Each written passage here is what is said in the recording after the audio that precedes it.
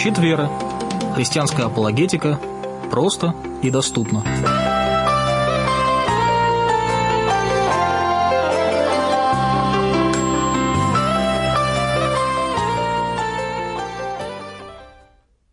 Добрый вечер, дорогие друзья. В эфире программа «Щит веры».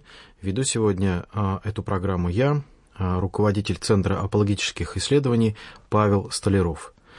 Вы слушаете эту программу в прямом эфире, поэтому вы сможете позвонить нам по телефонам, вы сможете оставить какие-то сообщения на странице сайта Трансмирового радио или связаться с нами по скайпу. Давайте я вам дам контакты для общения с нами в студии. Итак, 8 804 333 89 10 – это телефон для бесплатных звонков для жителей России. 8 804 333 89 10 и телефон в студии, телефон в Санкт-Петербурге, код города 812, телефон 596-04-52. Еще раз, 812-596-04-52. Сайт Трансмирового радио twrradio.ru и имя в скайпе TWR Radio. Итак, дорогие друзья, я рад вас приветствовать именем Господа нашего Иисуса Христа. Рад, что вы присоединились послушать сегодняшнюю вечернюю программу.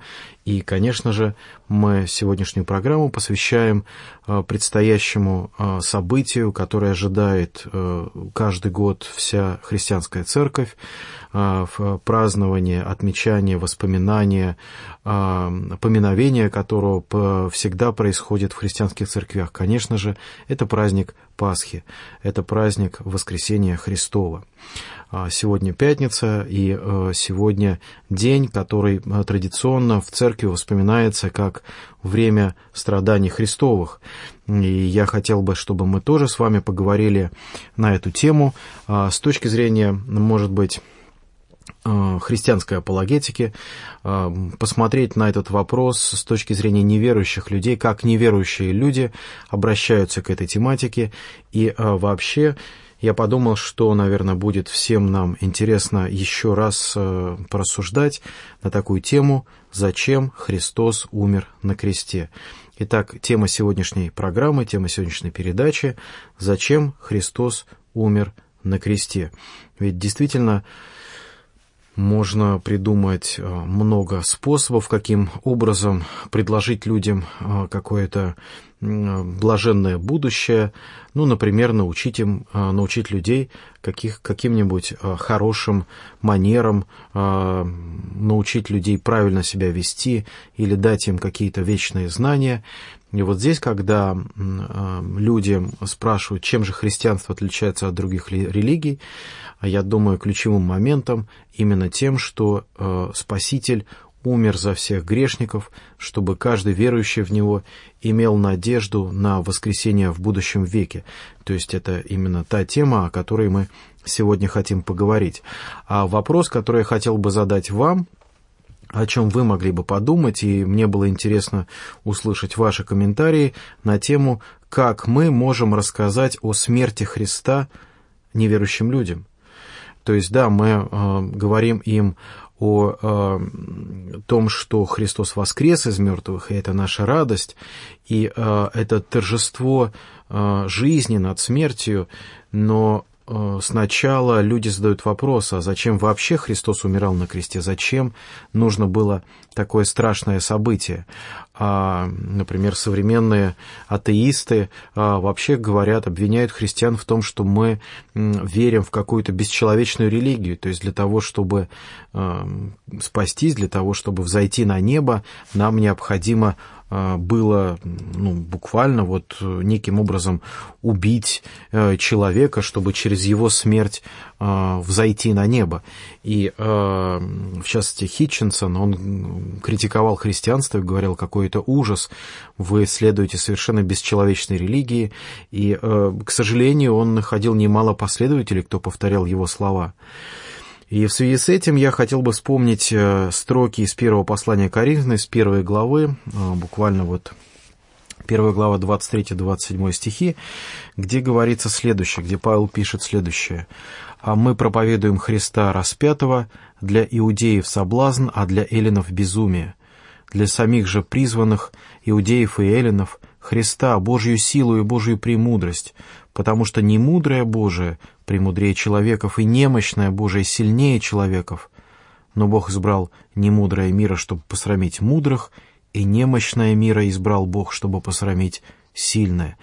Итак, мы проповедуем Христа распятого, для иудеев соблазн, для эллинов безумие».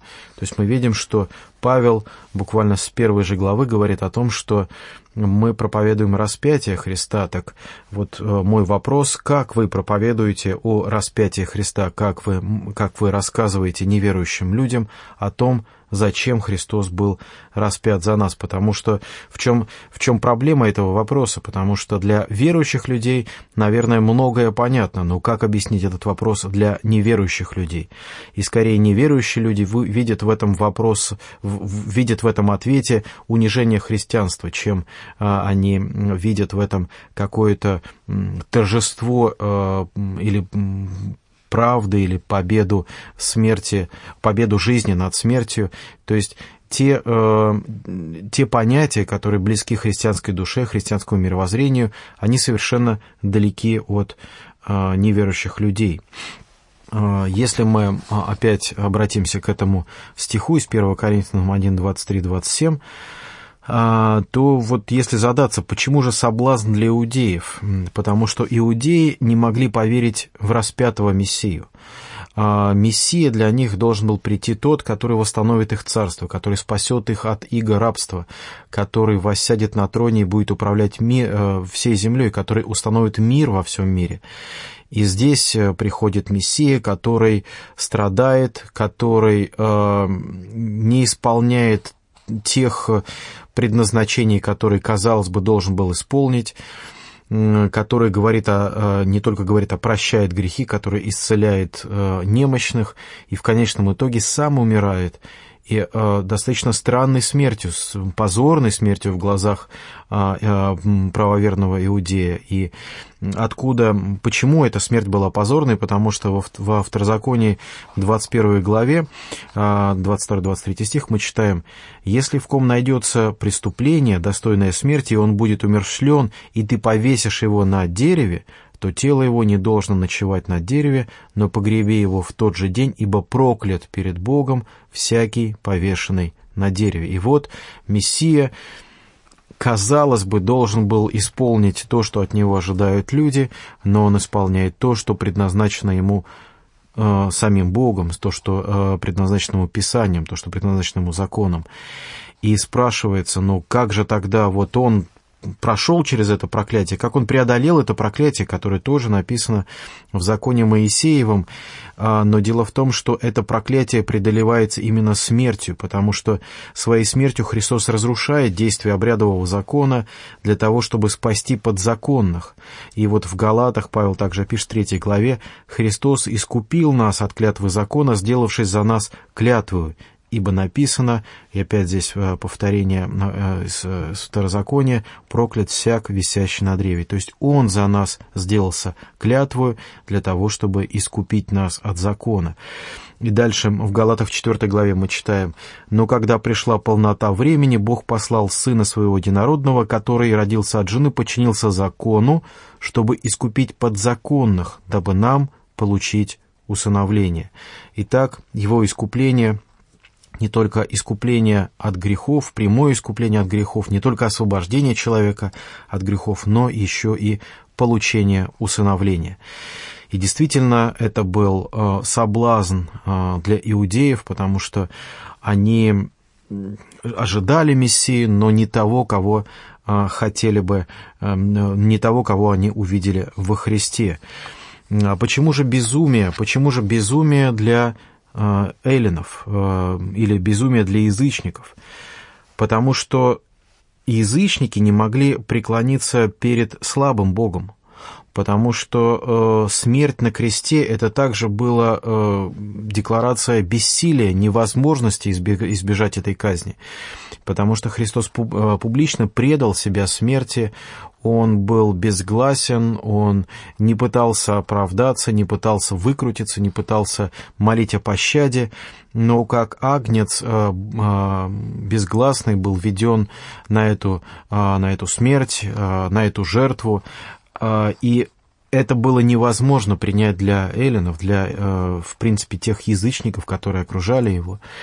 И действительно, это было безумие, потому что их боги, в которых они верили, они разрушали основания мира, атланты держали небо, Зевс, громовержец, управлял всей вселенной, значит, с горы Олимп. И, в общем, в их жизни, в жизни богов люди олицетворяли, видели действительно мощное движение всего этого мира. И вдруг человек, по виду человек, да, называющийся Сыном Божиим, заявляет о том, что верующий в Него имеет жизнь вечную. Как можно поверить в правдивость Его слов? И вот немощь Христа пришла для того, чтобы посрамить мудрых. Опять же, вернемся к посланию Коринфянам, 1 главе. «Чтобы посрамить мудрых, и немощное мира избрал Бог, чтобы посрамить сильное». Вот таким образом, то, что немощным кажется в глазах человека, в глазах Божьих, в глазах Творца неба и земли, является истинным, является сильным, является тем, что изменяет основания мира. И я думаю, что в этом фундаментальное начало наших рассуждений о значимости смерти Христа. Теперь вопрос, как мы можем объяснить о смерти Христа неверующим людям? Мы видим этот парадокс, мы видим, значит, эту проблему со смертью Христа. Кстати, забыл сказать еще один такой, привести очень важный момент. С точки зрения современных мировоззрений, современной философии, вообще считается, что смерть Бога – это некий образ как бы освобождения человека от оков религии. То есть, когда мы говорим о смерти Христа, мы вспоминаем конкретное событие, когда мы описываем его страдания перед казнью, во время казни, когда мы описываем его смерть, для нас все-таки это конкретное историческое событие.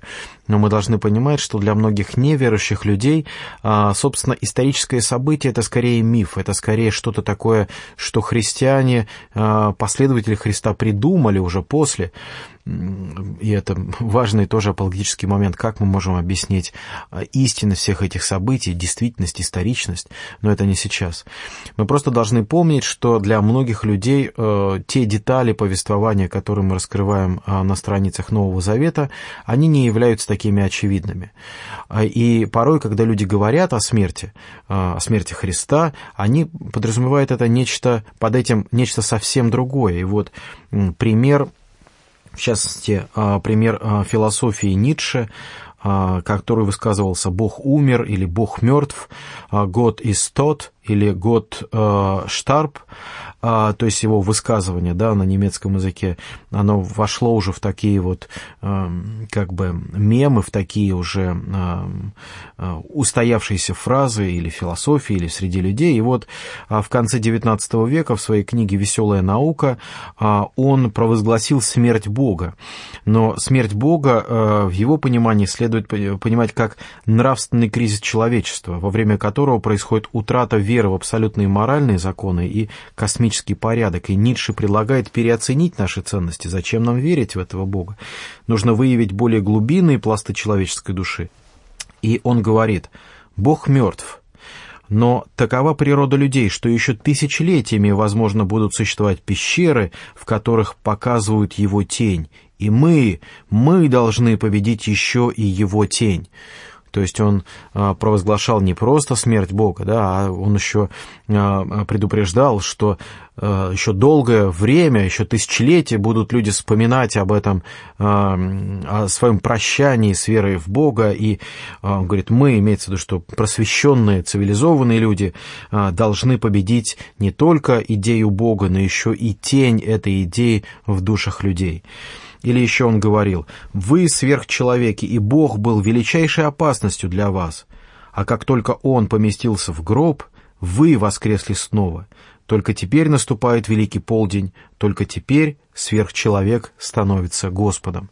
Итак, мы видим, что в философии, из этих цитат, конечно же, в этом не звучит вся философия Ницше, но не будем, конечно, все это суживать до простых высказываний, но в частности для многих людей, для многих последователей этих идей Ницше, действительно, когда Бог поместился в гроб, да, то есть когда произошло вот это умерщвление как бы Бога в культуре народов, в нашей истории, в жизни вокруг нас, это было праздником как бы для современного человека. Почему? Потому что на его место встает новый современный человек. То есть вот старые предрассудки, веры в старых богов, в какие-то старые ненужные принципы, все это помещается в гроб, и теперь возникает новый сверхчеловек, который становится Господом.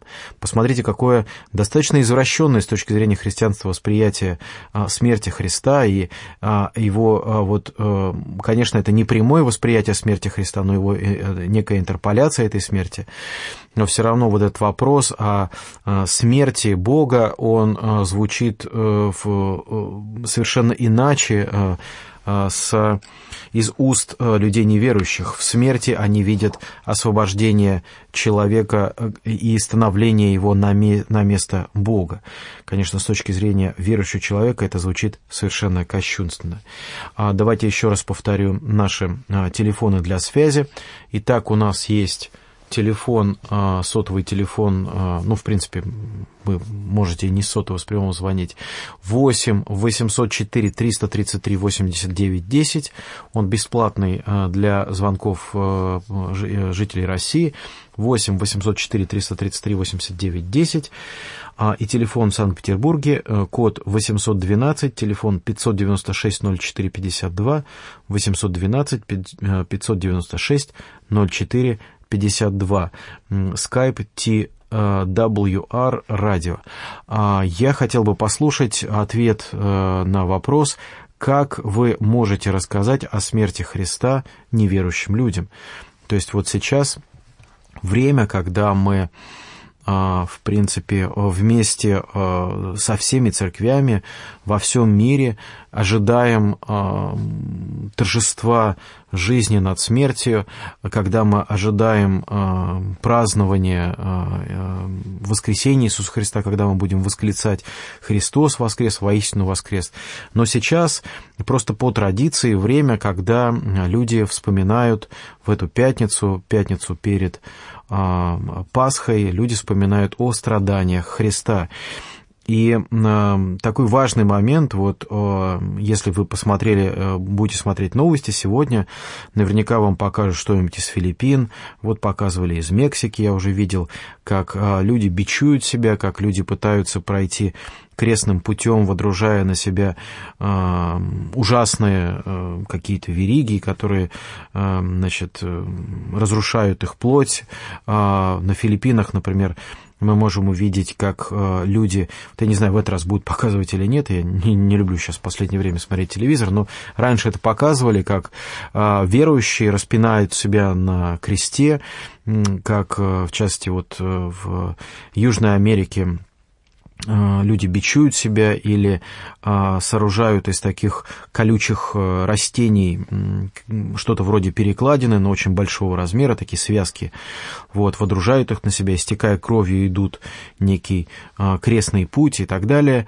Вот это один способ, как говорить о страданиях Христа, то есть переживая их с помощью таких прямых физических самоистязаний для того, чтобы наверное, по-своему рассказывать людям о страданиях Христа. И когда мы сегодня с сыном увидели этот короткий новостной сюжет, он, конечно же, удивился и спросил, что это такое, почему они это делают. И мне трудно было объяснить, потому что, как исторически я могу это объяснить и некоторыми какими-то примерами, да, так они поступают, но по сути я действительно не могу для себя объяснить суть этой проповеди.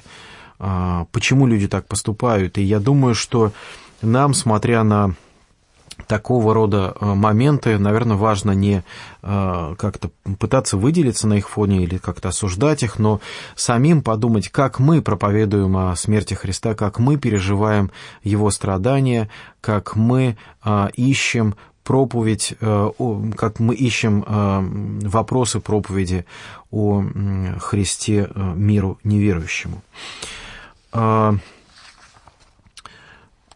Есть смерть и воскресение Иисуса Христа, и в первую очередь смерть – это дверь в совершенно другой мир. И Христос говорит нам, что Он есть дверь, да, Он есть дверь, через которую мы входим в святая святых, через которую мы входим в другой мир существования с Богом, дверь, через которую мы спасаемся.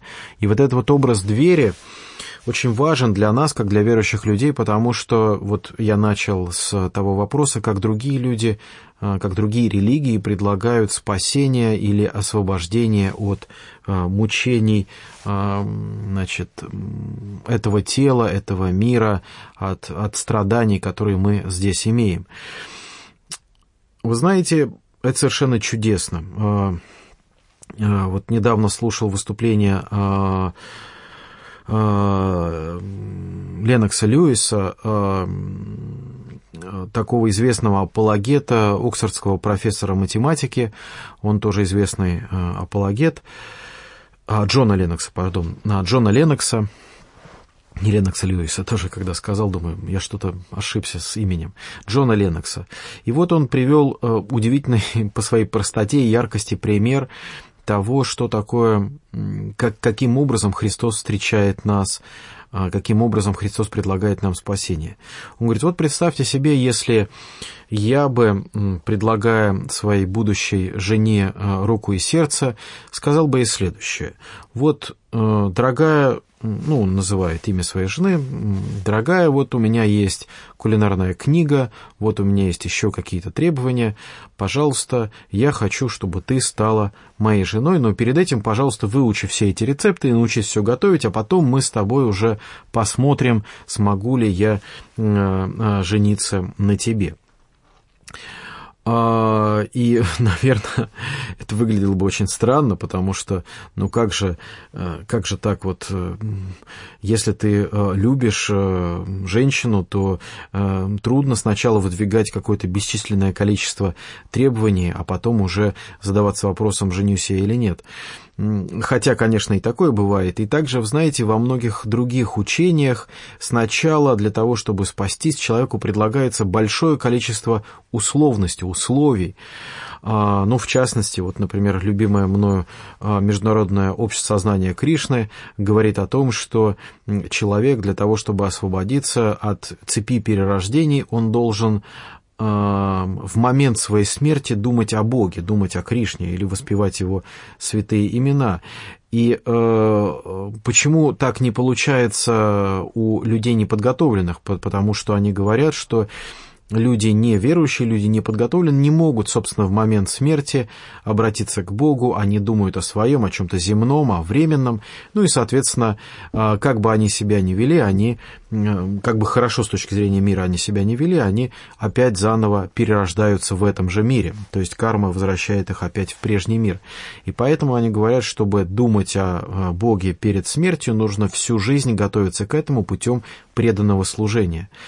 Здесь получается интересный момент, что боги других религий, они как бы живут вместе с нами в течение нашей жизни. Они как бы в течение нашей жизни учат нас и пытаются наставить нас на путь истины. Они говорят нам, что делать, что не делать, как правильно заслужить их благословение, благоволение, как правильно поступать, что говорить, что не говорить, что есть, что не есть, и так далее.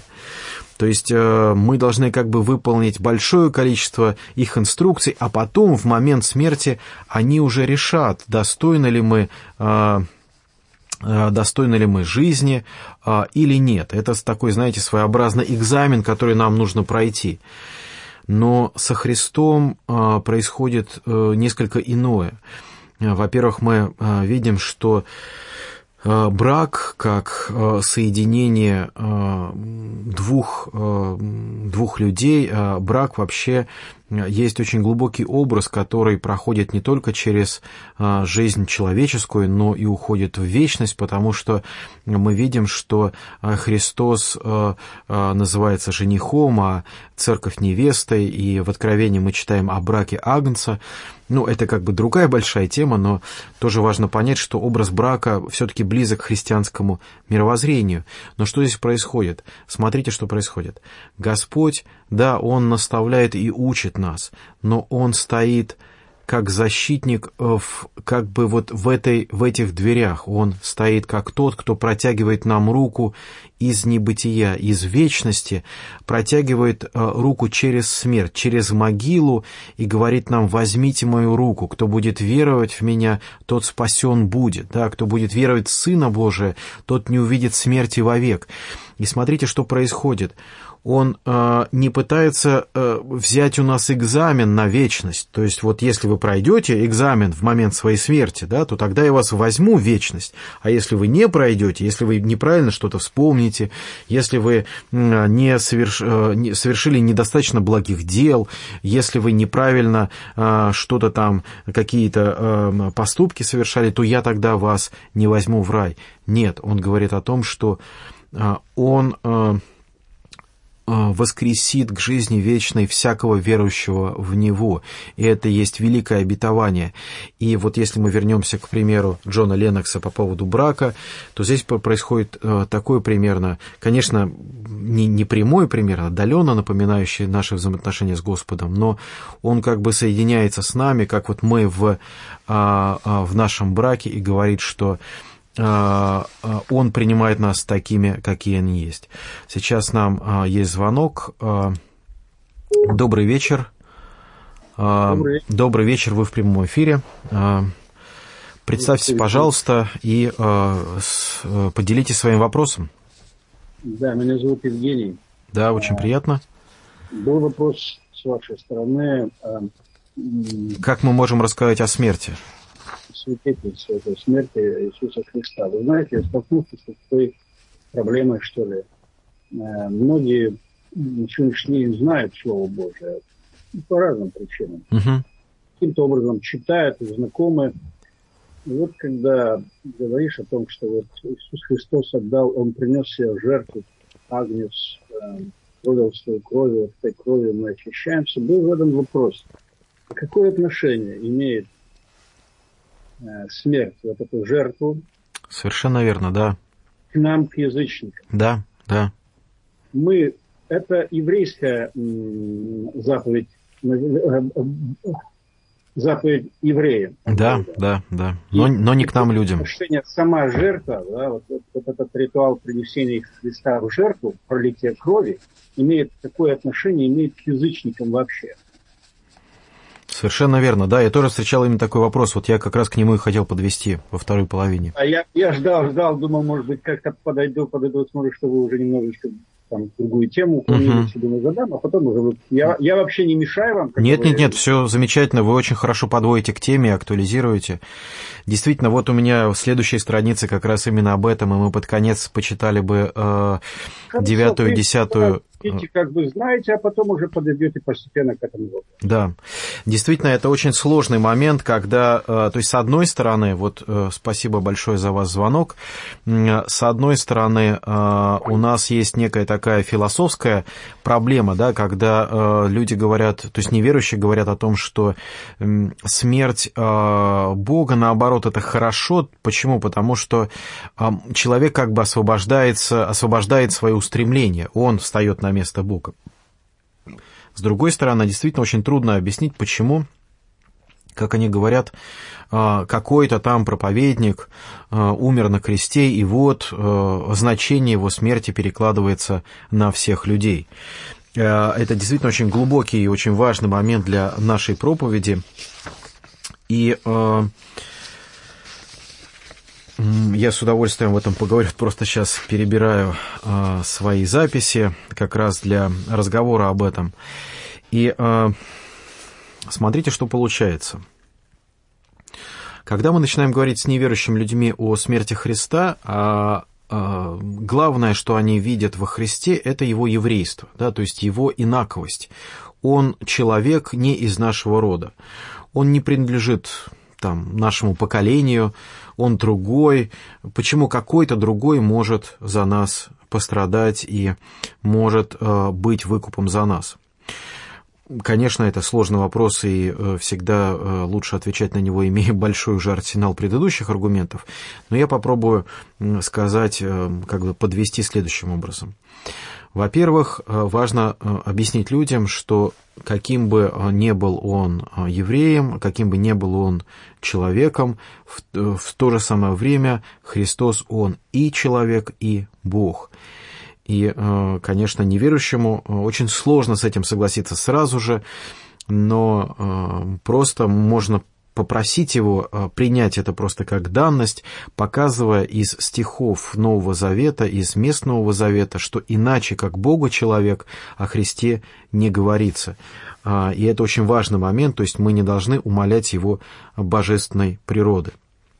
Второй очень важный момент, когда мы говорим о смерти Христа, можно, несколько, может быть, таким далеким ходом, таким большим галсом, но все-таки поговорить с неверующим о таких вопросах, просто задать ему, как он думает, существует ли, то есть физические законы, которые вокруг нас существуют, они непреложны, мы их можем изменять просто по своему желанию.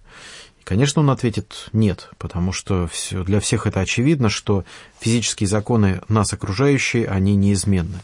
Тогда пойдем дальше. Хорошо, а биологические законы, то есть те, по которым развивается наш организм, по которым живет весь тварный мир, животный мир, изменны ли они, или можно ли ими играть бездумно? Он скажет, нет, конечно, и здесь тоже действуют законы, здесь действуют тоже непреложные правила. Тогда нужно спросить, а наша душа, наш дух, существует ли он в каком-то беззаконном виде, живет ли он без каких-либо принципов, или, наоборот, он опирается на что-то незыблемое, на то, что существует в вечности. Здесь скорее всего, возникнут проблемы. Поэтому, говорю, это несколько долгий, но необходимый путь для прохождения. Люди скажут, вы знаете, у всех свои правила, у всех свои моральные ценности. На что можно возразить и предложить человеку подумать над так называемым нравственным аргументом. То есть, когда мы рассуждаем на тему того, что нравственность, которая есть в человеке, она не может по сути своей укореняться или исходить только из человека. Потому что если наша нравственность исходит только из нашего человеческого бытия, из нашего человеческого опыта, тогда эта нравственность может постоянно изменяться. Тогда эта нравственность по сути своей не является всеобщим законом. Но внутри себя, внутри человеческого общества, внутри даже исторического человеческого общества, бытования, мы видим существование нравственного закона. И вне зависимости от религии или географии или расы, мы видим, что смерть всегда воспринималась как плохое, предательство или воровство всегда воспринималось негативно и никогда не поощрялось, отказ, недержание своего слова никогда не приветствовалось, и так далее. Почему такое происходит? Потому что если разрушаются эти незыблемые вечные законы, то разрушается само человеческое общество. То есть люди не могут существовать вместе. И это не просто невозможно существование, знаете, не могу я с тобой ужиться. Нет. История показывает, что нарушение моральных законов приводит к уничтожению человека как души, как живого. То есть сначала происходит какое-то, начиная некие, образно говоря, ритуальные уничтожения людей или ради каких-то высоких целей, потом же происходит тотальное уничтожение вследствие войн, вследствие человека ненавистнических каких-то действий. И, к сожалению, особенно 20 век показал тому большое количество примеров. Итак, кстати, по этому поводу, по поводу нравственного аргумента, я очень советую книжку Клайва Льюиса «Просто христианство», в котором он как раз очень подробно раскрывает этот очень важный аргумент. Итак, мы приходим к выводу, что и наша душа, ну, в частности, наша совесть, существует тоже в соответствии с какими-то законами. Вопрос, где берутся эти законы? Мы уже говорили о том, что эти законы должны быть универсальными, они должны быть объективными, они должны быть незыблемыми. То есть, что это значит? Это значит, что они должны распространяться на всех людей.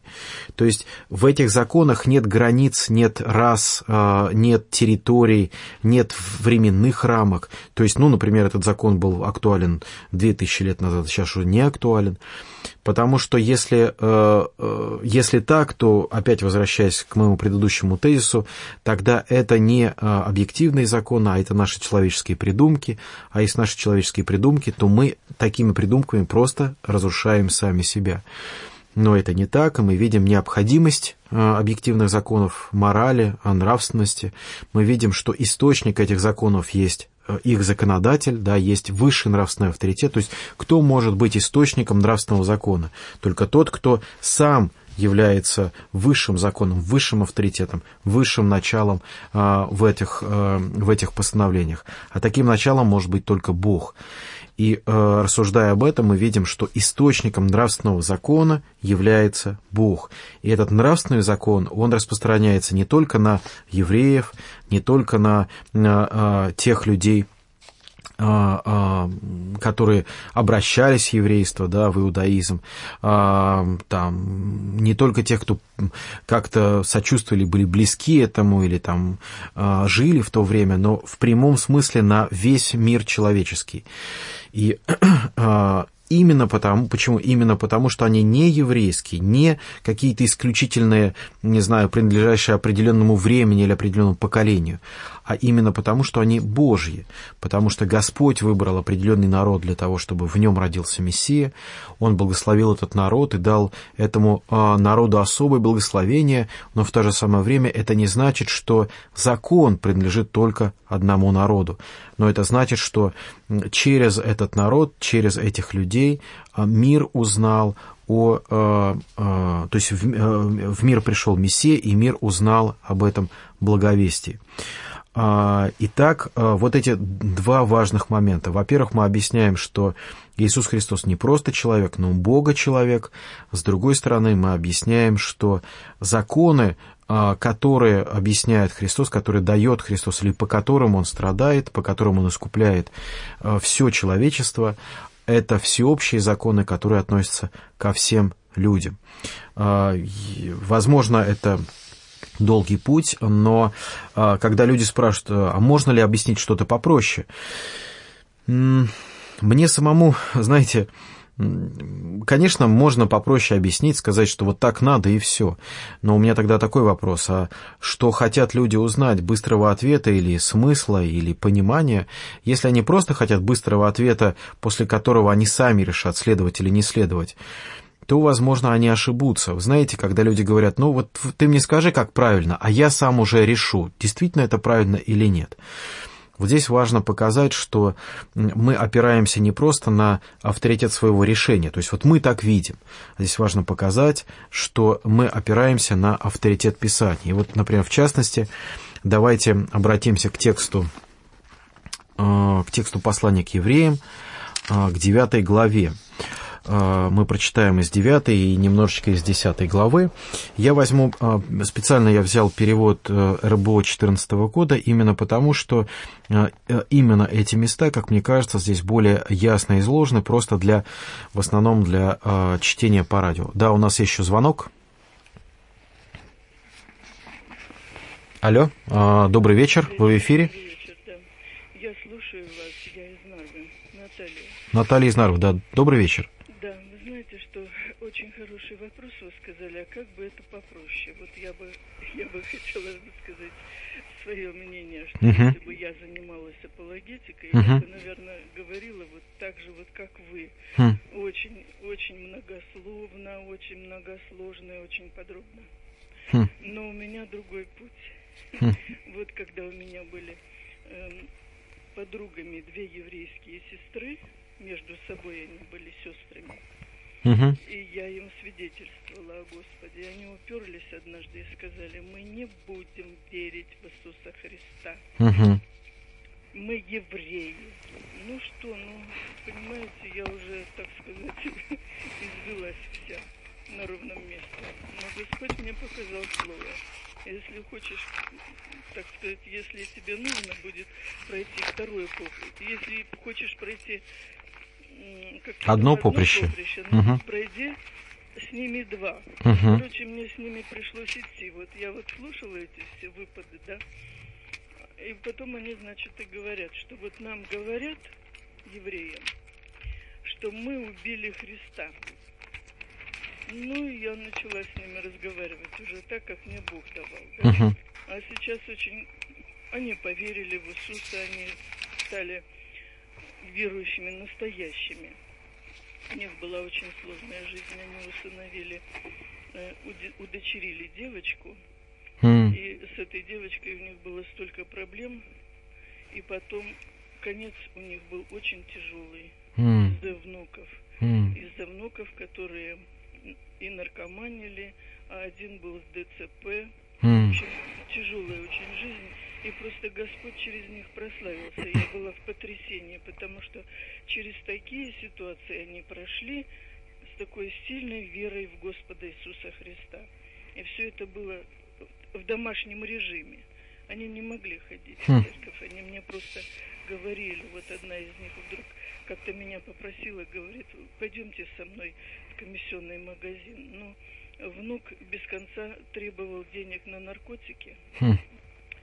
Они никак не могли от этого избавиться, а он еще рукоприкладством занимался. Она говорит: пойдемте со мной. Она плохо видела. Ну, а я, как и верующая классическая, куда же это я пойду? Она, значит, будет деньги для наркомана там где-то доставать, а я буду рядом с ней, я не могу. Я извинилась, я отказалась. Вы знаете, она потом говорит: вы знаете, я просто чувствовала, Иисус Христос шел со мной рядом. И туда, и обратно. Ну, вот видите, аминь, да. Я думаю, что счастье, да несчастье помогло. Да, Господь знает свои пути, как Он может обращаться и использовать верующих для благовестия, и, конечно же, это... вот такой отрицательный момент, что я не хотела ей помочь в этой ситуации, понимаете? Ну вот, а сейчас, коротко, я вам скажу по поводу того, что вот, а как человеку, вы знаете, там фонит, у вас что-то включено, у меня-то радио выключено. Я себя слышу. Я вас хорошо слышу, не знаю. Я чувствую, что фонит. Вот я что хочу сказать по поводу более короткого свидетельства. Да? Я вот лично сейчас представляю себе это так. В Эдемском саду Адам не послушался Господа и согрешил. И я говорю дальше. И с этого момента генетический код человека извращен. Он стал грешником через однажды непослушание Богу. И в нем мы все согрешили. Потому что от одной крови Бог произвел весь род человеческий. И Писание говорит, что как в Адаме все умерли, так во Христе. Во Христе все живем, да. Да. Вот. И еще что говорит Господь? Сам говорит. Сейчас я мысль потеряла. Просто у нас прямой эфир, мы уже не можем так долго говорить. Да, короче, вот он сказал, что Дух Святой придет и обличит людей о грехе. О грехе каком? Что не веруют в меня. Да. Не надо там морочиться. Ой, да я не виноват, да добродетельный какой-нибудь там слушает, да, из интереса. Я не виноват. Не веруют, значит грешат. Значит, и грех это не просто так. Вот Бог не пришел, не сказал: ребята, смотрите на меня, вот я безгрешный. Будете так поступать? Все в порядке. Не будете, пойдете в ад. Он даже принял смерть для того, чтобы мы были избавлены от греха. Да, да. Вот это такая... Спасибо большое за ваш комментарий такой интересный. В принципе, я бы хотел... Да, спасибо большое. Я бы хотел еще добавить такой важный момент вот для людей, которые продолжают еще не верить во Христа именно из-за иудейской традиции. Есть прекрасная 53 глава Исаии. Конечно, у нас нет времени читать все полностью, но хотя бы несколько стихов. «Но Он взял на себя наши немощи и понес наши болезни, а мы думали, что Он был поражаем, наказуем и уничижен Богом. Но Он изъязвлен был за грехи наши, и мучим за беззаконие наши, наказание мира нашего было на Нем, и ранами Его мы исцелились. Все мы блуждали, как овцы, совратились каждый на свою дорогу, и Господь возложил на Него грехи всех нас. Он истязуем был, но страдал добровольно, и не открывал уст своих, как овца веден был Он на заклание, и как агнец перед стригущим его безгласен. Так Он не отверзал уст своих». И, да, здесь, кстати, важный момент по поводу погребения. «И от уз и суда он был взят, но рот его кто изъяснит? Ибо он отторгнут от земли живых, за преступление народа моего претерпел казнь. Ему назначили гроб со злодеями, но он погребен у богатого, потому что не сделал греха, и не было лжи в устах его». Ну и так далее. Я думаю, это прекрасная 53 глава, которая свидетельствует многим ныне верующим без Христа о том, что Господь из Ветхого Завета говорит о предназначенном Мессии.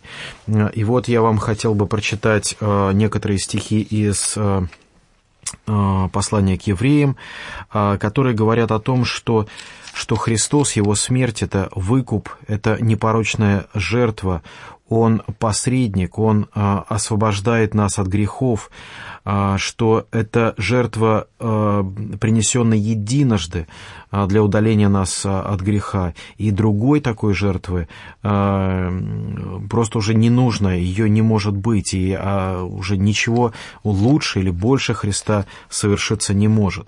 И когда люди спрашивают, почему мы должны доверять тогда этим словам, мы просто должны объяснить, что это есть Слово Божье, иного слова у нас нет, и когда человек выбирает, то есть фактически, из чего ему нужно выбирать?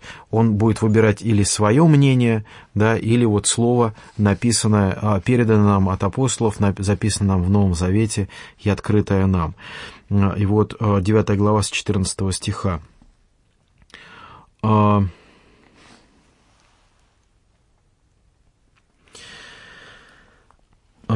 «Кровь Христа, который с помощью вечного Духа принес себя Богу в непорочную жертву, она, то есть кровь, очистит нашу совесть от дел, ведущих к смерти, чтобы мы могли служить живому Богу». Посмотрите, что происходит. Кровь очищает нас. Да? Поэтому Христос есть посредник в новом договоре с Богом. Смерть Христа стала выкупом, освобождающим от грехов, совершенных во время действия первого договора, то есть Ветхого Завета, чтобы призванные могли получить вечное наследие, обещанное Богом. И дальше, если мы посмотрим с 26 стиха. «Но Он явился один раз в самом конце веков, чтобы удалить грех своей жертвой. Как человеком суждено только однажды умереть, а затем суд, так и Христос, однажды принесенный в жертву, чтобы унести грехи множества людей, во второй раз явится не для того, чтобы иметь дело с грехом, но чтобы спасти тех, кто его дожидается». Да, и еще один отрывок в 10 главе с 4 по 10 стих. «Ведь кровь быков и козлов», то есть почему он однажды, потому что тут объясняется, «ведь кровь быков и козлов не способна удалить грехи. Вот почему Христос, придя в мир, говорит: не захотел ты ни жертв, ни приношений, но уготовил мне тело, не радуют тебя ни всесожжения, ни жертвы за грехи. Тогда сказал я: вот я пришел, это обо мне написано в книжном свитке». Так, у нас еще один звонок, попытаюсь ответить. Алло, добрый вечер. Здравствуйте, я Игорь из Тольятти. Игорь, да, добрый вечер, очень приятно.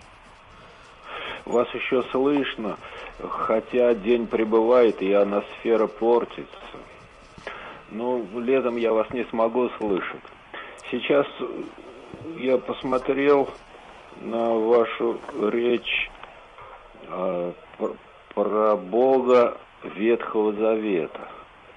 И меня это несколько смущает, потому что Бог един, и... Простите, я не говорил про Бога Ветхого Завета, может быть, вы напомните конкретную цитату? Это вы сказали сейчас по поводу Исаии 53. Да, я как раз говорил о том, что Бог из Ветхого Завета говорит нам о Мессии, который придет. Да. То есть для людей, которые, иудеев, верят в своего Мессию, очень важно показать им 53 главу. Да, это для человеков это понятно. Но если со стороны Бога посмотреть, то Он один, и Он не Ветхого Завета, и не Нового Завета. Он просто Бог один. Да, конечно, я согласен. Себя в Ветхом и в Новом Завете. Аминь, один да. и тот же Бог. Да. Вот. Ну, для меня кажется это существенным, поэтому я решил вам позвонить. Хорошо, спасибо. Спасибо за исправление, да. Итак, мы продолжаем 10 главу, где говорится о том, что кровь быков и козлов была не способна удалить грехи. Да, и вот он дальше продолжает. Сначала он говорит: «Ты не захотел того, что приносится по закону, да, ни жертвы, ни приношения, ни всесожжения, ни жертвы за грех тебя не радуют». А потом он сказал: «Вот я иду исполнить твою волю». Он отменяет первое, чтобы утвердить второе. Так, как Иисус Христос исполнил волю Бога, мы были освящены принесением в жертву раз и навсегда Его тела. И здесь мы видим еще раз подробное объяснение того, почему жертва Христа выше любой жертвы, которая совершалась по закону, жертвы тельцов, значит, которую приносили за грех. И очень важно, что действительно Христос принес в жертву свое тело, то есть Он безгрешный отдал всего самого себя на то, чтобы спасти верующих. То есть таким образом через смерть Христа удаляется грех. Смерть Христа происходит по закону, то есть в соответствии с тем законом, который извечно существовал. И получается, что это не просто какое-то нарушение закона, не просто какое-то искажение закона, но это то, что возможно было сделать, и Господь сделал это ради всех людей. И очень важно, что в смерти Христа мы освящаемся принесением в жертву раз и навсегда через Его тело. То есть такие обетования, которые дает нам Писание, они действительно позволяют надеяться каждому из нас, что во Христе мы пройдем через эту дверь между смертью и жизнью, что мы опять водворимся с Господом, что Он будет тот, кто будет встречать нас по ту сторону и будет нашим защитником и нашим оправдателем. У нас еще один звонок в студию. Добрый вечер. Представьтесь, пожалуйста.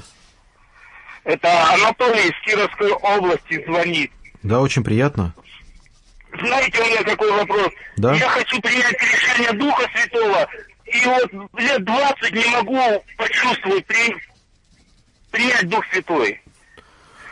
Я думаю, вы говорите о том, что вы хотите приобщиться к христианской вере, стать членом какой-то церкви? Да, ищу церковь Божию. Вот раньше исцеления были, все. А почему сейчас этого нету? Где эти церкви? Живые церкви? Я думаю, что... Где Слово Божие Евангелие проповедуется? Я думаю, что любая церковь, которая проповедует Иисуса Христа как Господа и Спасителя, это и есть та самая живая церковь. Потому что Господь говорит, где 2 или 3 соберутся во имя Мое, да, то есть во имя Христа как Господа. Он не говорит о том, что где 2 или 3 будут заниматься исцелениями, а где 2 или 3 соберутся во имя Господа, то и Он посреди них. Поэтому я думаю, что вот вы говорите, что вы из Кировской области, наверняка там есть христианские церкви, где люди исповедуют Христа как Господа, где люди читают Писание, где люди обращаются к Нему в молитве. Поэтому я думаю, что это не какой-то там, не знаю, там край света, чтобы не найти церковь. Если вы пользуетесь интернетом, вот я смотрю, вы звоните через интернет-канал или нет, то, возможно, вы можете и в интернете посмотреть в Кировской области, какие есть церкви. Если что, оставляйте свои контакты в студии, мы попробуем вам помочь с адресами церквей. Я в интернете не разбираюсь, я ходил к пятидесятникам, омывающие, не омывающие. Люди грешат, опять каются. Как найти мне к Богу приблизиться? Вот. Давида Вилкисона, вот церковь мне хочется узнать, где эта церковь. Вы знаете, Кировской области. Я, честно говоря, не знаю конкретных адресов, просто я говорю, что любая церковь, которая исповедует Господа Иисуса Христа Спасителем, и есть христианская церковь. Спасибо большое. Спасибо. Нам нужно уже заканчивать, у нас подходит к концу наша программа. В конце я хотел бы вспомнить некоторые стихи из Писания, которые могли бы нас наставить в нашем ожидании Христовой Пасхи и дать нам радость этого ожидания, дать нам радость этого переживания, несмотря на те испытания, которые понес за нас, на те жертвы, которые понес за нас Спаситель. Павел пишет, что во Христе мы обретаем спасение, и вот эти стихи, которые говорят о том, что жало смерти грех, а сила греха закон, и дальше потом Павел, провозглашая торжество христианского спасения, он говорит, что во Христе ни жало, ни смерть уже не имеют никакой силы. Но Бог свою любовь к нам доказывает тем, что Христос умер за нас, когда мы были еще грешниками. И в Ефесянах в 5 главе: «Живите в любви, как и Христос возлюбил нас и предал себя за нас в приношение жертву Богу, в благоухание приятное». Или, например, в 1 Петра: «И так, как Христос пострадал за нас плотью, то и вы, вооружившись той же мыслью, ибо страдающий плотью перестает грешить». Или в 1 Иоанна 3 главы: «Любовь познали мы в том, что Он положил за нас душу свою, и мы должны полагать души свои за братьев». И последний, может быть, такой большой, но очень важный отрывок, который я хотел бы прочитать в эти последние минуты из Евреям 9 главы: «Но Христос первосвященник будущих благ, придя с большую и совершеннейшую скинию нерукотворную», то есть не такого устроения и не с кровью козлов и тельцов, но с кровью своею, однажды вошел в святилище и приобрел вечное искупление. То есть во Христе мы действительно получаем вечное искупление. А в Филиппийцах во 2 главе мы читаем: «Он, будучи образом Божьим, не почитал хищением быть равным Богу, но уничижил себя самого, приняв образ раба, сделавшись подобным человеком, и по виду, став как человек, смирил себя, быв послужен даже до смерти, и смерти крестной.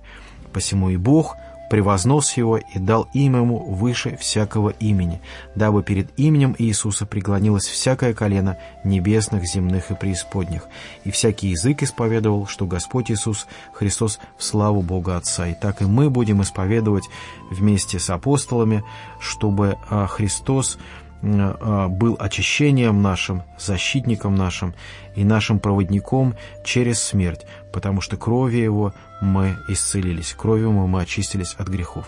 Спасибо большое за ваши звонки, за ваше внимание. До следующей встречи через неделю в пятницу вечером. Храни вас Господь.